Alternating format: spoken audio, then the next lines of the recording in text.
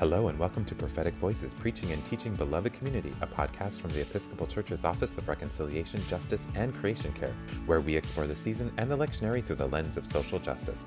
I'm your host, Reverend Shaniqua, Staff Officer for Racial Reconciliation, and I'm so glad you could join us.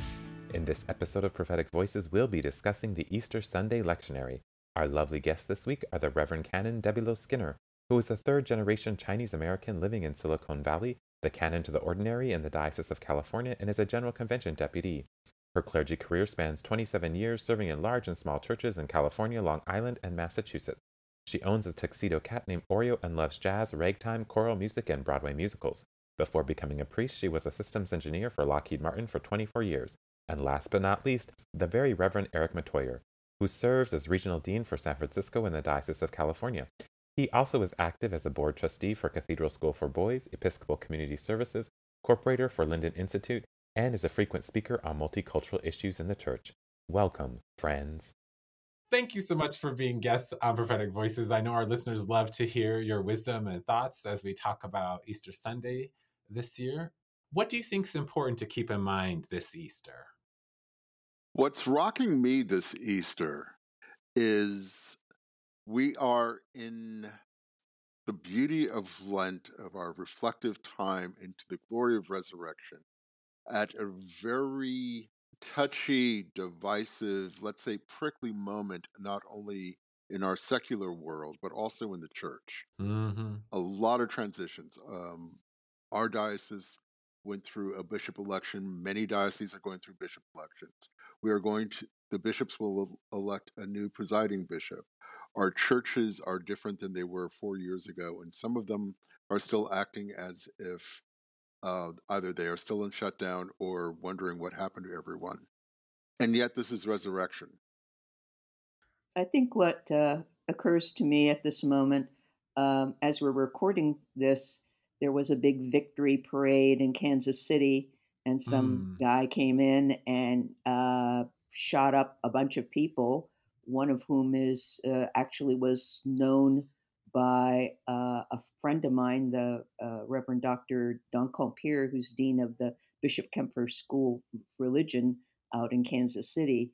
And so when you put a name to things, I mean, we've seen the horrible death toll of the war in Gaza, and can't even think about how many people have been destroyed in the continuing war in Ukraine. Not to mention at least the verbal warfare that's going on our airwaves because of the coming election. And so there's a lot of death, there's a lot of grieving, there's a lot of anxiety, much of which is being provoked in order to help some political cause or another. So, how do we keep holding on to the hope and the light and the promise of a resurrection being just around the corner? And so that's been really apparent in my mind right now. Do you have any liturgical suggestions for Easter Sunday service? During the 7 years I served on Long Island, I had never really seen the wonderful little ritual where you get a chicken wire covered wooden cross and the kids coming in and poking in flowers. And I thought that was charming. And it does get the children engaged. How it actually makes an impression on them that we're talking about, besides springtime, that it has something to do with Jesus, I'm not sure. Although the Easter egg hunt always sort of does it for a lot of people. And so I think those little rituals for a lot of people for at least a couple of generations in my former church meant that, oh, yeah, it's Easter because we have the flower cross and we've got the Easter eggs. And we get to sing happy songs. So I think an original question you had about how to preach social justice on Easter. I think a lot of people who only show up for Christmas Eve and Easter don't want to hear it. So that's the kind of the sort of Damocles, as it were. You feel that you need to proclaim because this is a time when you might have one of your bigger congregations, and yet the bigger congregation that comes kind of don't want to be have a downer of a realistic sermon instead of like Jesus Jesus showed up and was resurrected, and we're all happy, and let's go find Easter eggs and eat some chocolate bunnies. I used to be one of those people that was very cranky about the Christmas and Easter Christians, and would even say from the pulpit, "God forgive me." So nice of you to come today. We're still open next week and the week after. We'd love to see you.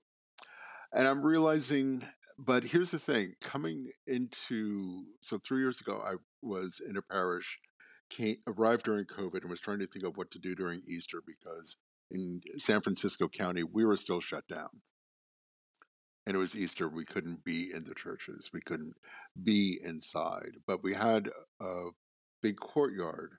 So I thought of every wonky tradition of Easter that we could have in the courtyard and said, Easter's online, and we're going to go and meet in the courtyard after for those who are brave enough and do something. So we had an Easter brunch outside amongst on the lawn pitted with gopher holes, children running around chasing Easter eggs.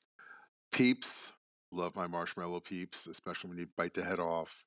I wish I'd thought of flowering the cross. I always liked that one from my old parish, St. Luke's.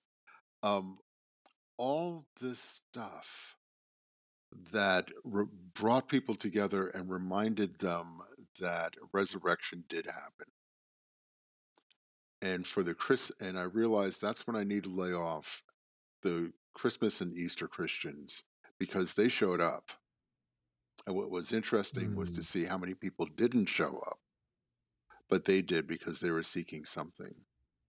And that is, for me, what I want to hold on as. This is like a funeral and a wedding. This is our chance to preach gospel truth to people who may not otherwise receive it. And they chose to be there. And Ken and Debbie, you brought up this, how do we get our social justice message in there to people who may not want to hear it because of joy, but we've got a chance to give it to them. So why not just lay it on them? And maybe the softening is whatever we say about gospel truth, about a Jesus who is friend to the dominant and to the minority, to the marginalized and to the mainstream, we share that message and they still get to eat their Cadbury eggs. A thought comes to mind, though, that even if we sort of squeeze in a little social justice stuff, that maybe before people rush off and do their work as the kids are doing the Easter egg hunt and all that, you could do a short thing just at the beginning of coffee hour where maybe we're putting together um, uh, packets of something for Easter to give out to the homeless. And it could include the stuff that you usually want to put in an agape bag. If you Google agape bag, and you could put in, clean socks, hand sanitizer, granola bars, stuff like that. But maybe even throw in a Cadbury egg or something like that, and just say that we're either going to give it to the local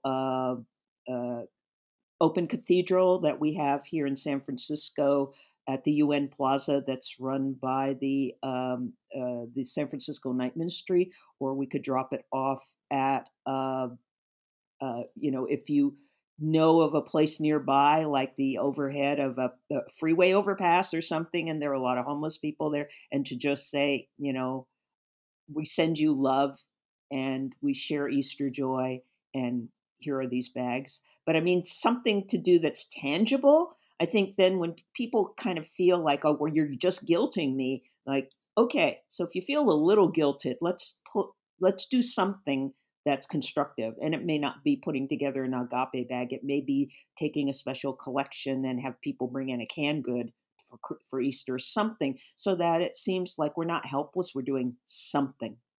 I always like The last few years I've been doing the like Orthodox tradition where I dye the red Easter eggs and then you bless them. And at the end, as people leave, I give them an Easter egg and say Christ is risen or Christos anesti or whatever. Um, and that's kind of been fun. That's excellent. All the little reminders of I love all these suggestions, all these reminders of what it is of this moment. Easter comes once a year, but it is this moment that is resurrection. Mm. And and how that resurrection affects each one of us will be different, but it's still reminding us that we have entered a moment of resurrection. That's great. What is something that you wish was resurrected? I would say a sense of openness about one's walk with God. It feels like, especially around Easter, when everything is so tradition and hidebound in so many ways, that you kind of go through the drill. And then instead of thinking, like if you just had a Curcio, or maybe you've been away from the church for a while, whether you're CNE Christian or not, and then you decide it's Easter, I'm going to come to church, and then to just feel this wonder and this awe of hearing the music and feeling the sense of joy and gemütlichkeit and uh, just fellowship, especially if you've been, isolated for so long because of COVID or something like that. But to just get that resurrected sense of feeling again in wonder of creation and God and just people being happy together, that would be wonderful, I think. This is the message. Here is the learned rabbi who was crucified for speaking out, chosen by the temple authorities to have a message silenced with the Romans as the patsies. This was on Good Friday. And 3 days later, the women made it to the tomb and didn't see. Well, we have we have in John, they see him, but they don't know who he is. Mm-hmm. Who sees him are the women. Who sees it? The whole story is one of counterculture and insurrection and leading us to a new world of God. And I get to compact this all in an Easter sermon. But to bring it out as who were the people who were the most faithful who were there. And I probably bored the folks where I used to serve, because I always turned back to the women came to the tomb and found it empty, whether they came because they were going to provide the spices, or they were wondering, or the fact that they were the ones who were there at the very end. Let's celebrate that the people who were on the outside were the ones who were there and became the insiders because they were the first witnesses. And to get that message out, I love doing that. I was struck in the John version of the resurrection story that it's just Mary Magdalene who shows up. She was the woman that Jesus said, "Those who are without sin throw the first stone." But the other part that struck me in rereading again the Mary Magdalene being at the tomb is that she's the only one who cried. I mean, you see Mm. Simon Peter show up and the other disciple, keep saying the other disciple, whether it's the beloved disciple John or not, we don't not sure. But Mary Magdalene shows up and then she cries. And a prominent story that happens before this is Jesus showing up late after his beloved friend Lazarus, the brother of Mary and Mm-hmm. Martha of Bethany. He hangs out long enough so that when he shows up, Lazarus is in a tomb, and then he cries. So this sense of the pathos, using the Greek word about pain, the pathos of being so human that you're moved to tears, and that I think that's really more of a human connection when we do have that emotional investment in the person that we care about, in this case, Mary Magdalene for Jesus.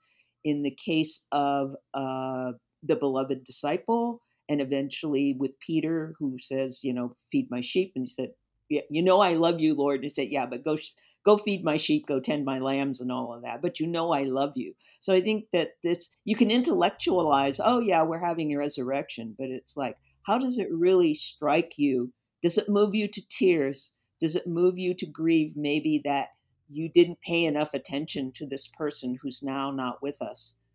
Are you paying attention to now the way that he's been transfigured into this person who's not the gardener, but the Rabuni?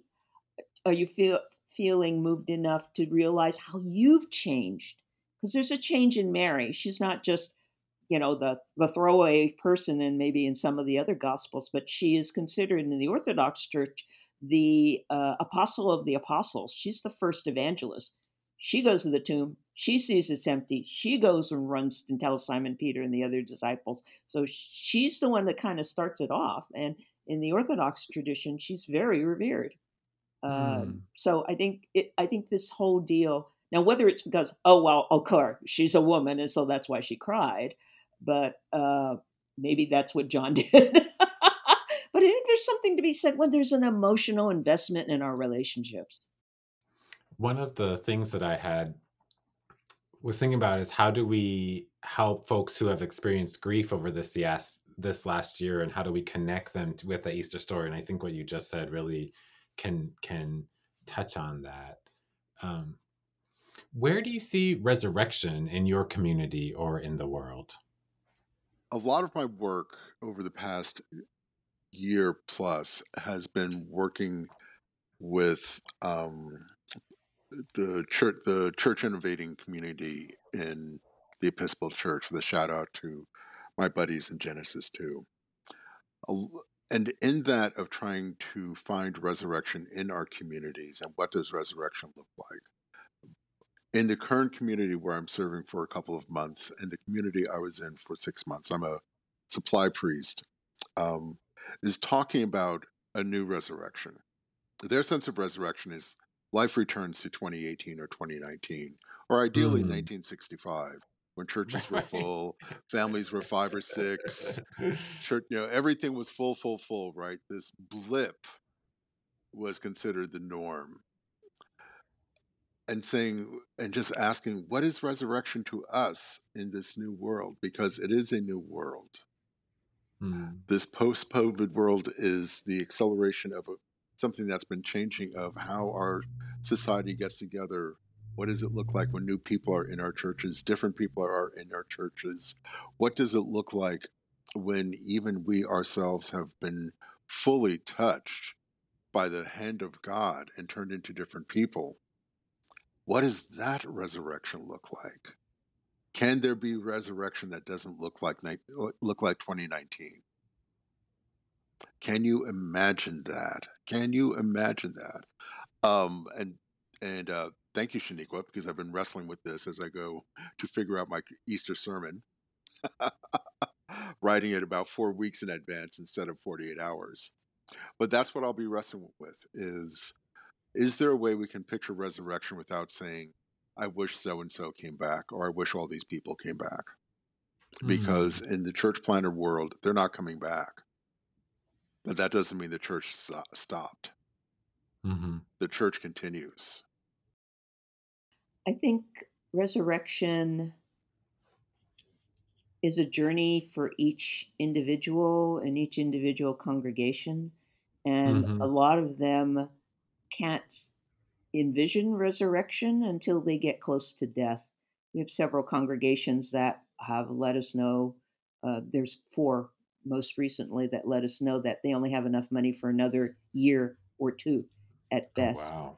And out of a diocese of 72 congregations, of which 24 are missions, to be honest. But I think the deal is, in my work, when I saved a dying priest killer parish in Massachusetts, when people were willing to try something different was when they were so close to having the doors close that they were willing to try anything. And in trying Mm. different things, then I managed to stem uh, the downhill slide. I actually attracted maybe four, five, six new families and a gay couple that started attracting other gay couples that they knew in the community. And that the resurgence there is that all of a sudden they started a food pantry where one hadn't been before. They became much more of an asset, community asset. What I see now, there's one church that actually at one time Eric was the interim vicar at, where they're down to like a half dozen people. And what they decided to do is do a pilgrimage. Um, the building is too big for them. And so what they decided to do is try worshiping in different churches in the San Francisco and Oakland area. And this is a historic black church. We have two historic black churches.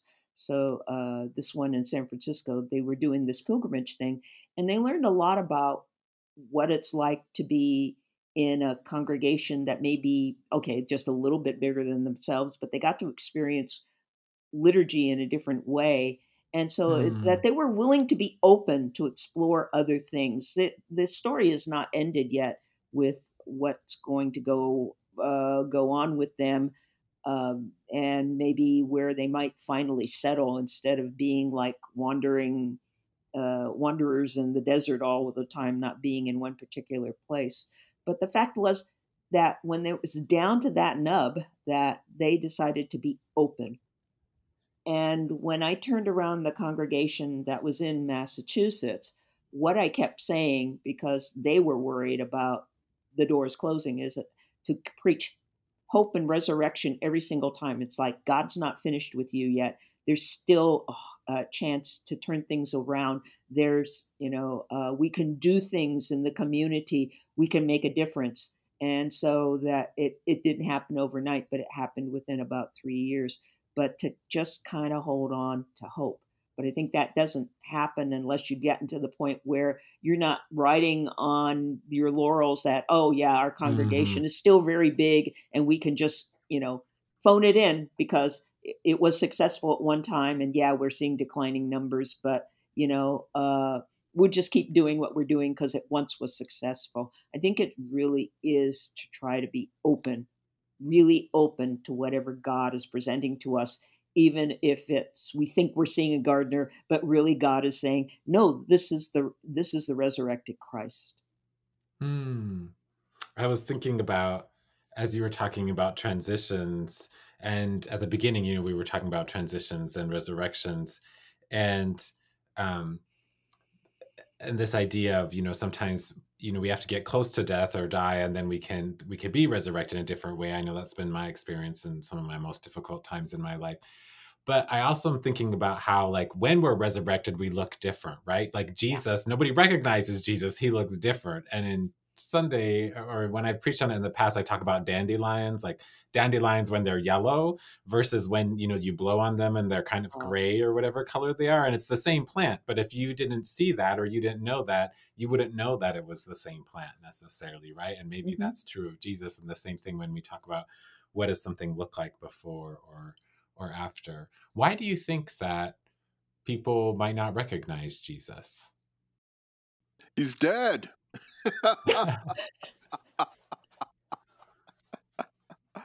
No, truly not recognize Jesus.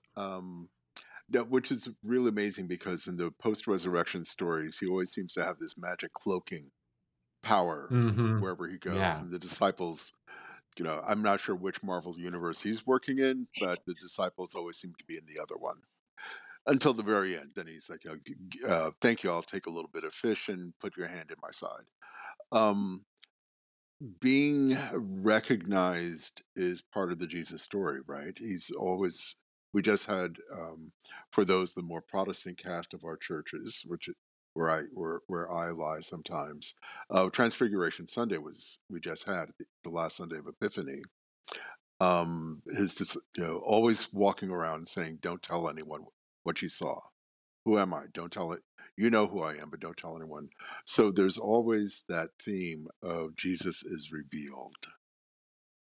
And that story of revealing is so crucial to the resurrection story for the folks who didn't, for even his own most faithful, didn't quite fully believe that he would resurrect.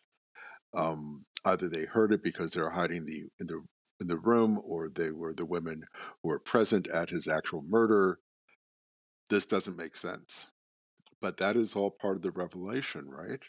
The Son of God is revealed amongst us, but only through faith, through absolute faith, do we understand this, and that we are tuned into what he's saying.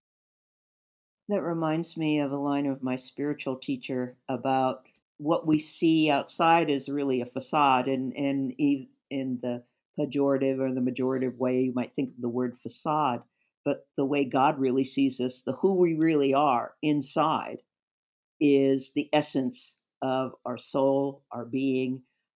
Thinking of like even what Pierre Teilhard de Chardin said, that we are spiritual beings in a physical body, and Mm. that when they don't recognize Jesus is because he is now the spiritual being, the who he really is, and always was all along. But they kept seeing the guy who was the wonder worker who fed 5,000 people, who, spat in the ground, made mud, and slapped it on a guy who was blind. So they were seeing this guy who was doing all of these wonder works and stripping all of that away to just this guy who's in front of them that's going to be ascended. The ascension isn't like in the Luke story. The ascension is pretty much in the John gospel story is, Mary, don't hold on to me because I'm going to ascend to the Father. So it's like, Mm. see ya. So she's seeing the who he really is. And sometimes when I'm always attuned to the fact that it seems like a lot of my ministry, especially when you're dealing with congregations that are fairly elderly, you do a lot of funerals. And you Mhm. get people who show up in church that hadn't been in church in a long time, but they always considered that parish was their church, and so they want their funeral there, right? Yep, Yes, yep. And yes. so, what I'm always intrigued by is when people. There are times when I kind of make it open mic, which can be kind of dangerous when I make it Oh, open yeah. mic and said, when two people maybe say, "Okay, I'll do the eulogy," or they don't want to do the eulogy, and then I'll make it open mic. And I said, does anybody else feel moved to say something about this person? And then you see all these different facets of this person, because they said, oh, he was my Boy Mm. Scout leader, or she was the one that always baked oatmeal cookies on my birthday, or something. You see different aspects of people. So how you're seeing different parts of, maybe you get a glimpse of who the really our person was who passed away, but mostly too about how they're cherished, Mhm. how they're cherished. And we kind of hope when it's our time um that people will say nice things about us too. Right? And maybe see us for who we really are, or not, but Mhm. My expression of funerals has always been meeting the most fascinating people I never met in person, Mm. because you hear their stories and you find out about the Boy Scout leader, or he restored Model T trucks, or she wrote cookbooks on this, or even cookbooks and collected church cookbooks constantly. Just these amazing stories always come out there. And thinking about resurrection, what are we missing in our resurrection stories that we want to hear from the past that will inform us about our future? What is that one thing we'd want to do different? Mm. And thinking about it from a social justice, what is our hope of the better future that we get to share during Easter? And as I think about talking about resurrection on this Easter, and thinking where I will be, what is that story I want to share with them? If it's the church I'm going, they are going to put up another tower for senior housing. They're Mm. going to start that. They rebuilt one. Very, uh, let's just say the congregation is very pale, but the congregation is deeply involved with the night ministry, with the Interfaith Council, with winter shelters. So they do a lot of social justice, or rather social justice ministry work in their lives. So what is the story of encouraging that? Of where do you see your resurrection going forward? I'm thinking of something about the who we really are, and from what Eric was saying, that so much of those of us who are people of color, the first thing that people see is our slanted eyes or our skin color or our hairdo or something like that, or maybe our outrageous dress or something like that.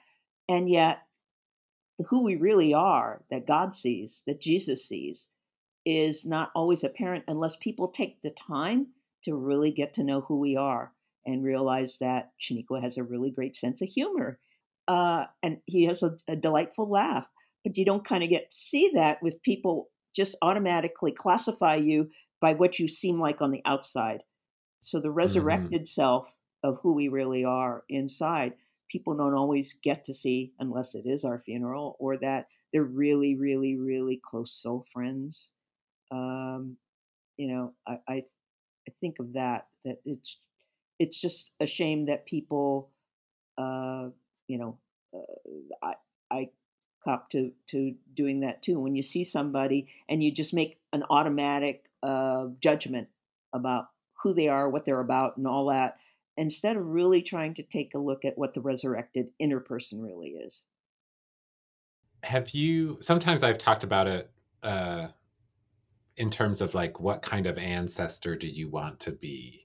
And, like, we're all going to be the ancestors that somebody else in the future generations will talk about, and they could think of it as individually or as a church. What kind of ancestor do you want to be? And that's kind of that same idea of what does your resurrection look like? What might have resurrected you look like? Has there ever been a time that you encountered the sacred, or maybe where do you find Jesus where you don't expect Jesus to be? I'm still rolling on the ancestor part, and I think I can pull the two together. So I have been thinking a lot about ancestors. I did have that little piece in race and reconciliation newsletter. Um, so thinking about the ancestor who remembers the stories and shows up, trying to do that for members of my family, because looking back, seeing all those the saints who went before us who showed up when we didn't expect anyone would. Um, and where was Jesus in my time? Now, I'm sorry to say I haven't sensed him recently, Hmm. and it's been something I've been mulling over. I've got people have shared stories of seeing Jesus in their churches, next to them in pews, driving beside them. Of course, the footprints allegory. Not seeing Jesus much in my life now, but seeing a lot of the work we need to do for Jesus to return again. Hmm.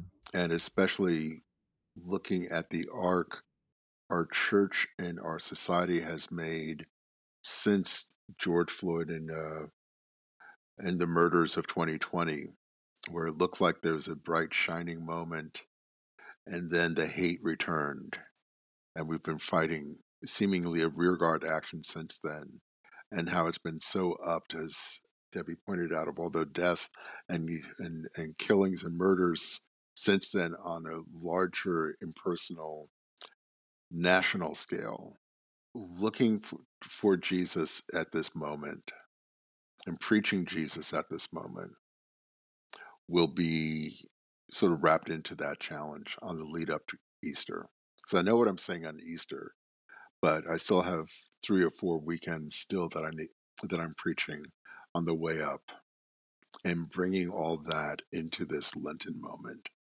That's that's where I'm hoping, as I preach about all these things, Jesus will show up. There are two incidents I could think of, especially when I felt I've encountered Jesus. Um, During my seminary time, which was 20 27 years ago. My spiritual director is now the late Brother Thomas Schultz, who was a member of the Order of the Holy Cross. And he was my spiritual director for 5 years. And there are times when I was with him, it wasn't so much what he said, it's just that he had lived by that time 30 years of being a monk, and that his life was so imbued by prayer, so informed by prayer, that there are times I felt like I was in the presence of Christ because he was the Mm, embodiment of prayer writ large. The other time was when I was fairly early on in this Massachusetts congregation in a very blue collar area. And this happened. I didn't will it or whatever, but as I was going down the rail and saying and putting the wafer in each person's hand, and I try to do um, a practice when I'm putting the wafer in somebody's hand, I try to look at their face, which was mhm. something that we kind of did at CDSP because we didn't do it at kneeling at rails. We were seeing people, on our eye Right. level, and we are handing it. But as people were kneeling at the rail, I was saying, the body of Christ, the bread of heaven, the body of Christ. And as I went down, fairly soon after I was starting going down this rail, it just struck me, this is Christ. This is Christ. This is Christ. They're Mm. all different incarnations, but this is Christ. I never had that experience again, but once in a while, try to remember that, yeah, this is Mm. Christ and all the different incarnations. Um, and how awesome that really is, that Christ can be anywhere. I Mhm. used to love this show. You might have seen it before. Joan of Arcadia. It was only on for maybe one or two seasons. It was on CBS.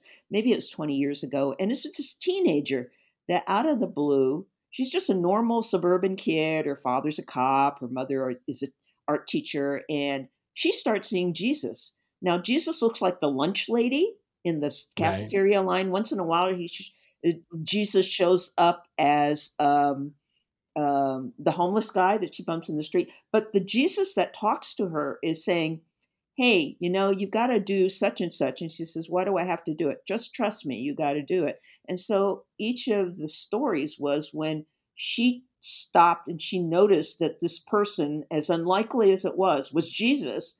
And she went to do whatever this Jesus said. She was somehow or another, there was something within her to trust to do it, and then she realized she made a difference in somebody's life. It's not so Mm, much about she was an agent as much as she stopped, she noticed, she listened to what God or Christ was telling her, and she did something that was in accordance with the will of God. So I think of that as to where we can encounter Jesus if we just have, like Mary Magdalene did, if you have the eyes to see and the ears to hear, you can see this gardener guy who winds up being, oh my gosh, it's the Lord, it's Rabuni. I think that's been my experience where it's been the lunch lady or the person, where I've seen him. The problem is I don't realize it at the time. It's usually like, at least an hour later or Mm-hmm. sometimes even years Mm-hmm. later. I'm like, oh my goodness. And, they usually have really profound things to say. I know for me, Mm-hmm. it's been another homeless person when I was homeless. It's been, sometimes a teacher, sometimes a kid saying something or asking a question in church that just is like super profound. And I'm like, oh my goodness. Yeah. And then we don't always realize it when it happens. Who are you in the resurrection story? I think sometimes, or who might you be in the resurrection story? I know it changes for me from year to year. I think it's easy to think that we're Mary Magdalene because kind of comes off as the hero, right? Hmm. But it occurs to me quite quickly after I thought of that is, well, that's too facile, as the French would say. That's too easy. But I think I'm one of the two angels that Mm, are in there because the angels are messengers. And sometimes in my job of being canon to the ordinary, sometimes you have to give the bad news. Like mm, I'm really sorry, but I think it's time for you to close because you're down to like your last $2,000 and five people who come to church. Or sometimes it's um, I'm really sorry, and I wish I had money to give you, but I don't have a discretionary fund and I really can't help you. So Mm, sometimes we wind up, even though we're wearing the collar and we'd like to think we're like the Marvel universe and we're wearing the cape and all of that, that sometimes we wind up having to be the bearer of bad news or the bearer of news that people aren't going to accept anyway, even if it's kind of good news. Whoever is the most clueless person in the scene would probably be me. And I'm thinking of um, John when the two apostles show up and knowing something happened, but we're not sure what. And this does not look like the other. mm, I love talking, talking and writing and preaching about Peter as the every person because there's so much of how Simon the fisherman became Peter, the rock upon which the church is built, but always tries hard and never quite gets it right the first time, but figures it out in the end, which is so much of our stories. Sometimes we actually get a chance to correct our the O moments, as South mm. Park used to describe, or no, Simpsons used to describe it. But um, we get a chance to. So not so much the messenger, but something happened and I don't know what, and maybe I'll get it, and hopefully I'll get it in time before it's there. Peter is solid. Peter in Acts is not the Peter from the Gospels, right? Peter speaks Mm, of sure heart and mind and sets up the first communities and recognizes salvation is not for the Hebrew nation alone, but is for everyone after a much painful conversion on his part. But that's in Acts. In the Gospels, he's faithful and loyal and part of the big three and still a little bit clueless. So if you ask where am I, I'm right there next to Peter. I feel like I'd be one of the disciples that Mary comes and tells the message to, and I don't know that I would believe her or not. I feel like I'd be like a trust but verify. I might be like somewhere between Thomas and I'm not sure. Um, but I feel like I'd be somewhere. And then sometimes, especially, we've already recorded the Good Friday episode, but I also sometimes because I work for 815 or the DFMS, I always feel like, how am I like the Sanhedrin, or how am I like as a part of the institutional church? Where am I in that, and what's my role in that? Every year it kind of shifts, right? I think that's a really good question. A point, though. I mean, every time we talk about the roles of the Pharisees and the Sanhedrin and the temple authorities, we're the ones in the black blouses with the white collars and all the fancy robes on Sunday. Hmm. It's I spent when I was in my year of wilderness, I was having a hard time with that because we are the institution that is calling for the revolution. Are we now, being which in socialist world, the institutionalized revolutionary party has such meaning. Are we part of that? When when we talk about salvation, can we truly lead people to salvation while we're still wearing all the fancy duds? And this is part of the Mm. revolution of the church, the reformation of the church, rather, that's happening right now. Where are we sitting as clergy, especially to fully proclaim the gospel into this new world, proclaim a resurrection of Christ crucified, Christ born, crucified, and risen again, and with salvation and hope in coming for all in this contentious time. So, what tips do you have for preaching Easter Sunday? And I'll say two that I was thinking of. One was like when you think about the resurrection, I was thinking of incorporating some sort of, that you could think about resurrection also in terms of like transgender folks. They have, they often refer to it as their dead name, the name that was given to them, and they have a new name. Then I was thinking about how Jesus's name changed. You have like Jesus, and then she calls him Rabboni, and then Christ. There's name changes, and I know in Lakota culture, we also have, if somebody does something, like you have your Lakota name you're given, and then if you do something significantly different, your name also then can change and they'll give you a new name. And so just thinking about that kind of as a resurrection idea. I don't know if that's what I'm going to swim around, but that was one idea. I think I'm going to go back to saying about Easter being allow yourself to be surprised that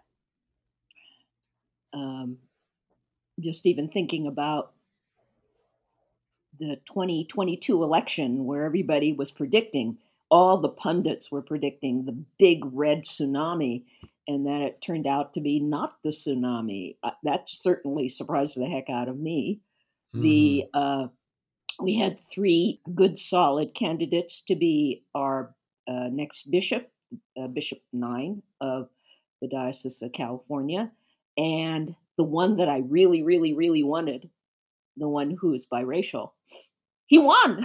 And it was like, I was shocked and a half because it seemed like there was such a campaign among some portions of our electorate that were trying to orchestrate things so that their person, their white person got elected. And the fact that against all odds, we're now going to have Bishop Austin Rios.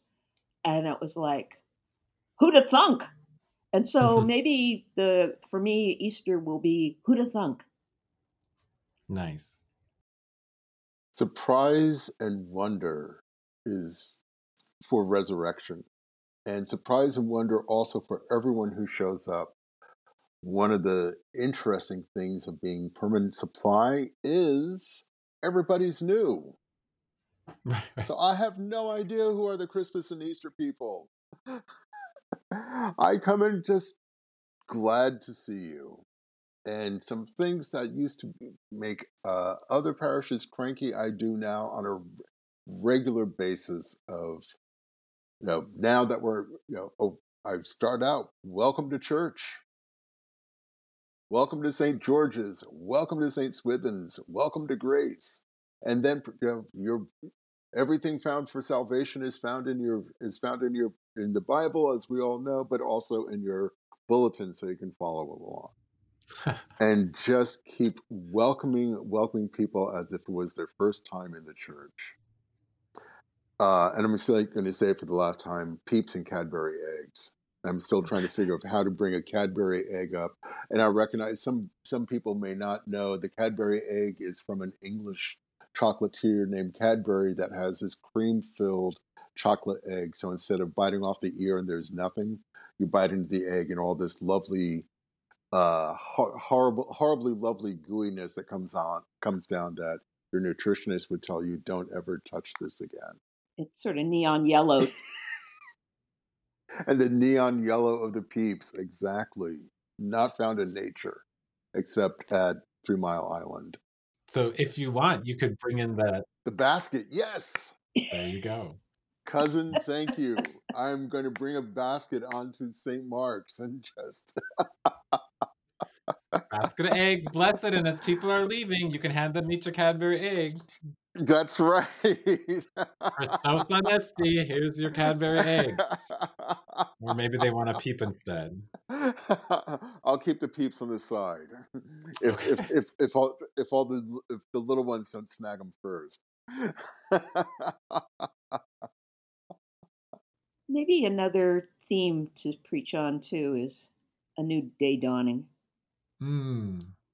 Because Easter happens, it starts in the darkness if you're doing the vigil, or if you're not even doing that, but I mean, we're still in daylight savings time, or we will have started daylight savings time. So you're waking up in the dark anyway. And then the regularity and the faithfulness we have that dawn will lead into a day. It's not like it's one of those dystopian shows that seem to be populating all of the streaming services where the future looks really dire. But that usually a dawn means that it's going to be a sunny day, unless you're facing a nor'easter or an atmospheric river. But I mean, you're kind of hoping that it's going to be a sunny day. And part of the Easter tradition, and I belong to Grace Cathedral, is the wonderful glory of all of the liturgical music. But sometimes, the kiddie service that you could do where everybody's singing, rise and shine and sing God the glory, glory, rise and shine and sing God the glory, glory, rise and shine and bring God the glory, glory, children of the Lord, something like that, to try to get people kind of revved up, instead of like, oh, we're being very solemn, it's Easter. I had this idea it was more for the Easter Vigil, but my little church that I serve doesn't want to do Easter Vigil. They want to do Easter Sunday this year. Last year did a Vigil, but if we were going to do Vigil, I had this idea because they have lots of kids, was to find like children's versions of those Old Testament readings that you do at the beginning of Easter Vigil. I was like, I want little children's version of those so I could like read to them. I thought the adults would like it too. They tend to like that, but yeah. Well, thank you so much for being willing to be guests on the podcast and for sharing your wisdom and ideas and stories. I appreciate it, and I know our listeners do too. Thank you so much. May God shine upon you with loads of Cadbury eggs and Peeps. Yes. Amen. Amen. Thanks, Shaniqua. Thanks, Eric. Thank you, friends. If you want to learn more about Beloved Community, visit episcopalchurch.org/beloved-community. Thanks to our guests, Debbie and Eric. Thanks also to our production team, especially Chris and Asma. If you experienced resurrection in your life, please rate, review, and of course, share our podcast. That's it for this season of Prophetic Voices. We look forward to more conversations soon. Until next time, let your light shine.